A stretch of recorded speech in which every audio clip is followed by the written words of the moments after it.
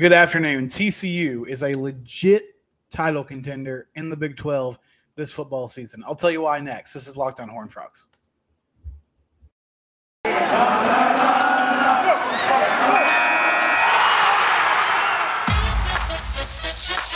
You are Locked On Horned Frogs, your daily podcast on the TCU Horned Frogs, part of the Locked On Podcast Network, your team every day.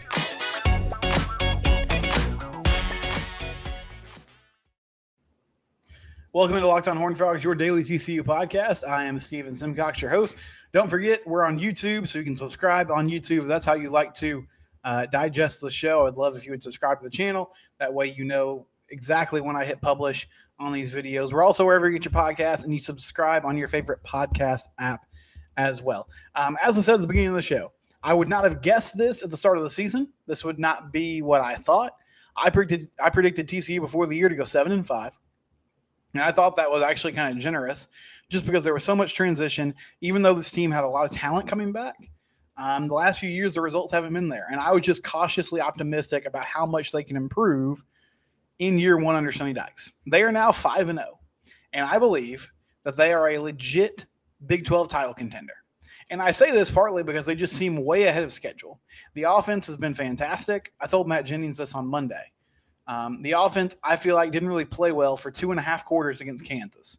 They still scored 38 points. The passing game was still effective. Quentin Johnson had a huge day. Max Duggan looked good. Kendre Miller, as the game went on, seemed to, be able to take advantage of his physical style of running to make plays and put TCU in positions to score. And they've been able to do that all year long. I think the defense is further along than I thought. There have been some bad moments, but overall the defense has played well. Against, offenses that have struggled, they've done what they're supposed to do. They shut down Colorado. They shut down Tarleton. They had good halves against SMU and Kansas. They played well against Oklahoma, which even with the Dylan Gabriel injury, I think is impressive. But here, one reason is just because, as I just said, they're further along than I thought. I also think this schedule is favorable for them. The next 2 weeks, we'll find out if this is true or not. These games against Oklahoma State and Kansas State are important. If you can find a way to go 2-0 back-to-back weeks against the Pokes and the Cats at home, then suddenly you were in the driver's seat to make it to the Big 12 title game. Doesn't mean you automatically will, but those last 5 games of the season, you have an opportunity if you can take care of your business. Now, there's still tough games after that stretch. I mean, you have to go to Baylor, go to Texas. But these 2 games are really crucial for me if they're going to really be involved in this mix. Because I think, one, it just puts you in a position where you can maybe drop one of those last 5. And then secondly, I feel like it continues to raise the confidence level for a team that already seems to be feeling themselves pretty well. Not in a bad way, not in like an overconfident way. I just think they're playing fast. I think they're playing with conviction, and I feel like they know what they want to do. They have a clear identity week in and week out. Oklahoma State, really good football team. Now, they lost Jim Knowles, defense coordinator from last year. This defense does not look as stout as it has in the past, but they have a very solid defensive line. And offensively, I know a lot of people like to bag on Spencer Sanders. He's inconsistent at times. He is turnover prone. It would be huge for TCU to find a way to get some picks and, cause some turnovers. But he also delivers. Dominic Richardson's a good running back. They have a solid offensive line. Now, they're a little banged up. They're a little banged up on the O-line. They're banged up in the secondary. And that could work to TCU's advantage this week. But the way the Frogs are playing right now, I think coming back home with what should be and hopefully is big-time environments in the Carter, then they can certainly win those games against Oklahoma State and K-State. And even if you end up 1-1, I feel like the way this league is playing out right now, somebody in the title game is going to have 2 losses in conference play. Texas looks really good with Quinn Ewers. They've already dropped a game to Texas Tech early in conference play. Baylor dropped a game at home to Oklahoma State. I think Oklahoma State's really solid. I don't see them running the table. I don't see K-State necessarily running the table, even though they're a good team. And that's the next game after this Oklahoma State game. Players can't look at it.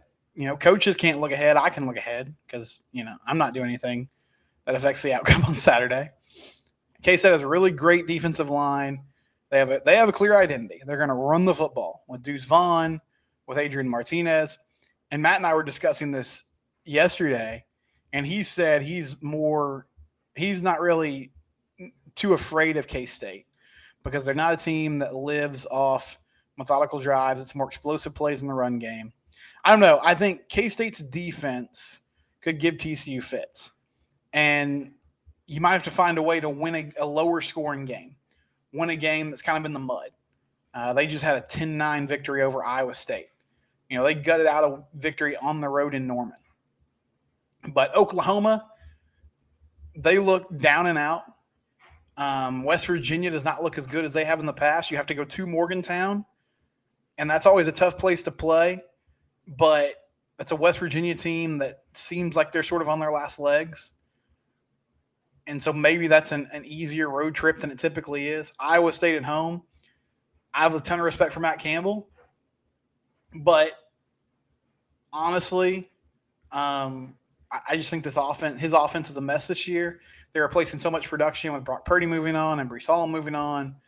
And I think there are opportunities, matchup opportunities there where TCU could take advantage and have some big plays and have a nice day.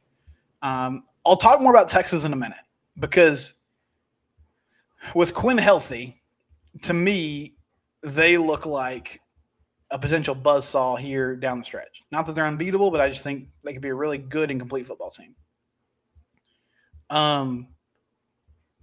We'll talk about that more in segment 2. But I believe this. And I'm not, if you listen to the show, I'm not always Mr. Sunshine. That's not really my vibe. I'm typically more tempered expectation-wise than fans are. I like to keep expectations lower and be pleasantly surprised. But I think this team, in the tail of the season, at least from this perspective, a Big 12 title game appearance perspective, is going to be told in these next 2 weeks, in my opinion. But I believe this team is an actual legit Big 12 title contender. I think they can get to the Big 12 title game, and I don't know what happens when you get there. Obviously, it depends on the matchup, who it is. How did the game against that team go earlier in the season? But if you're in the dance, then you can possibly find a way to win. We'll continue this conversation next. I do want to mention one of our new sponsors, though, Nissan. Nissan is bringing a new segment across the Locked On College Network. It's titled Thrilling Moments, where we highlight the most exciting play from the Horned Frogs weekend game or throughout the history of our alma mater. And this week, the thrilling play was Quentin Johnston's touchdown catch with 1:36 left to give TCU a 38-31 lead over Kansas. Just a fantastic play. Max Duggan stood in there in the pocket, threw the ball, and I thought it was great on a couple levels. One, Quentin makes that catch really through contact, right? Like he's got a defender blanketed all over him. He makes a tough contested catch. It was a good throw, finds a way to get his foot in bounds. And also, I just love the aggression of it. Now, there was a flag thrown. So, honestly, worst case scenario, there's pass interference called. But with 1:36 seconds left, Garrett Riley, Sonny Dykes understanding, yes, we could possibly play for a field goal here. But the way this game's going, get 6 points on the board, put pressure on Kansas to drive the length of the field and score a touchdown. If you do it quickly and leave them time, so be it. You have to put pressure on them to go score a touchdown and not just, get in field goal range and kick a field goal to tie the game. So that is your Nissan thrilling moment of the week for the TCU Horned Frogs. All right, segment 2 here on Locked On Horned Frogs. Let's continue this Big 12 title game discussion, and then we'll end with a comment from Max Duggan in his press conference, or not his press conference. They do weekly media availability with Sonny Dykes and some players, and Max was one of the players that was chosen to speak ahead of the Oklahoma State game this week. However, this Big 12 title discussion, I talked about Texas a minute ago. They looked like a completely different team with Quinn Ewers back in the lineup. And, frankly, since they lost that Tech game, they blasted West Virginia. They rolled over Oklahoma 49-0. And listen, I get it. OU is a mess right now. I don't think they'll fire Brett Venables after 1 year because I feel like there's just more stability at Oklahoma than that. But if they keep looking like this, I'm not really sure how can let him have another season. Like, maybe I'm wrong about that. And I know this is not an Oklahoma show, but I'm up in the comments about it. It's Big 12 football. Let's talk about it. They just look awful. I get Dillon Gabriel's out, and they are thin at QB, and that was a red flag that some people brought up before the year. They said, hey, what's OU going to do if Dillon Gabriel gets injured? Apparently the question is they're going to be a bad football team. But I've never seen the Sooners like this. It's incredible. And credit TCU for taking care of their business at home a few weeks ago. But I'm very curious to see where they end up at the end of the season and what it means for Venables in year one. Because this is be like the last few weeks. I think it can obviously get better.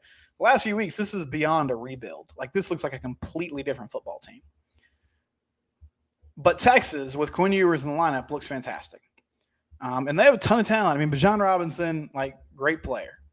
Ewers looks the part of a 5-star quarterback. Xavier Worthy is a super talented wide receiver. They have an offensive line that's effective. Defensively, obviously, we know what they've done by adding Gary Patterson. And I don't know. I'm not in the room. I don't know how much of an effect he's had, but the defense is better. They're improved. Oklahoma game was standing because with Belleville in there, they're just not really explosive at all. But this looks like a complete football team. And so that game in Austin, in my mind, is significantly tougher. Now, the storyline there is going to be Gary Patterson back at UT. Does he want revenge? Yeah, probably. I mean, let's not mistake it. I think Gary loves TCU. I think he cares about his players. I think he was also embarrassed and hurt at how this ended. And I imagine he wants to get back at him. One, just because he's a competitor. And, I mean, we all know him. Like, he lives with a chip on his shoulder. That's one of the reasons he's been so successful throughout his entire career, because he takes these types of things personally, and he gets the job done. But I'm not sure how that's going to play out, because Sonny has really had his number. Like, when Sonny was at SMU, they scored on TCU, especially those last two matchups that they won. They found ways to score. And so, yeah, I could definitely see a scenario where Gary is like locked in a closet for a few weeks, picking out all the formations TCU's running, finding a perfect game plan to try to slow them down. But Sonny and Garrett Riley have also been effective against him in the past. Now, that's a few weeks down the road. But in my mind, as we sit here today, I think outside of Oklahoma State, K-State, who to this point I would say are the teams that have been most consistent in conference play, Texas is kind of the dark horse that's lurking because they're healthy now. And I get it. Like, they have been a disappointment year after year after year. But when they've been at full strength this season, they've looked like a legit team. So that will be a huge test in my mind. I understand, though, TCU plays Oklahoma State first. And I think Mike Gundy is actually one of the more underrated coaches in America, because he's sort of a goofy guy and he's got the mullet going on. And, you know, Oklahoma State's always been consistent, but they've never quite gotten over the hump as far as winning titles. And so I believe people just kind of take him for granted or don't really respect him all the time because he's a big-time personality and sort of a caricature of himself sometimes. But he's been incredibly consistent. And they sort of changed their identity. Now, this team is more offensive focused than last year. And I think this week could end up being a shootout. But I hope TCU takes this game personally, because they got embarrassed in Stillwater last year. And I know Oklahoma State was a really good football team, and TCU was down on their last legs. But 63-17, I think, was the final score. I mean, it was rock bottom in a lot of ways. And I know they'll be more competitive this season. Hopefully the Frogs can come out with a win. And Matt, I teased something. I almost didn't talk about it. Max Duggan said he wants the Carter packed out this weekend. 2:30 kick. It's not an 11 a.m. kick. 2 ranked teams, 2 top 15 teams in the country. Biggest home game for TCU since, I guess, the 2017 season when they made the Big 12 title game. Let's get there. Let's be loud. Let's try to affect this atmosphere in this game. This is Locked On Horned Frogs. I'll talk to you tomorrow. We're part of the Locked On Podcast Network. It's your team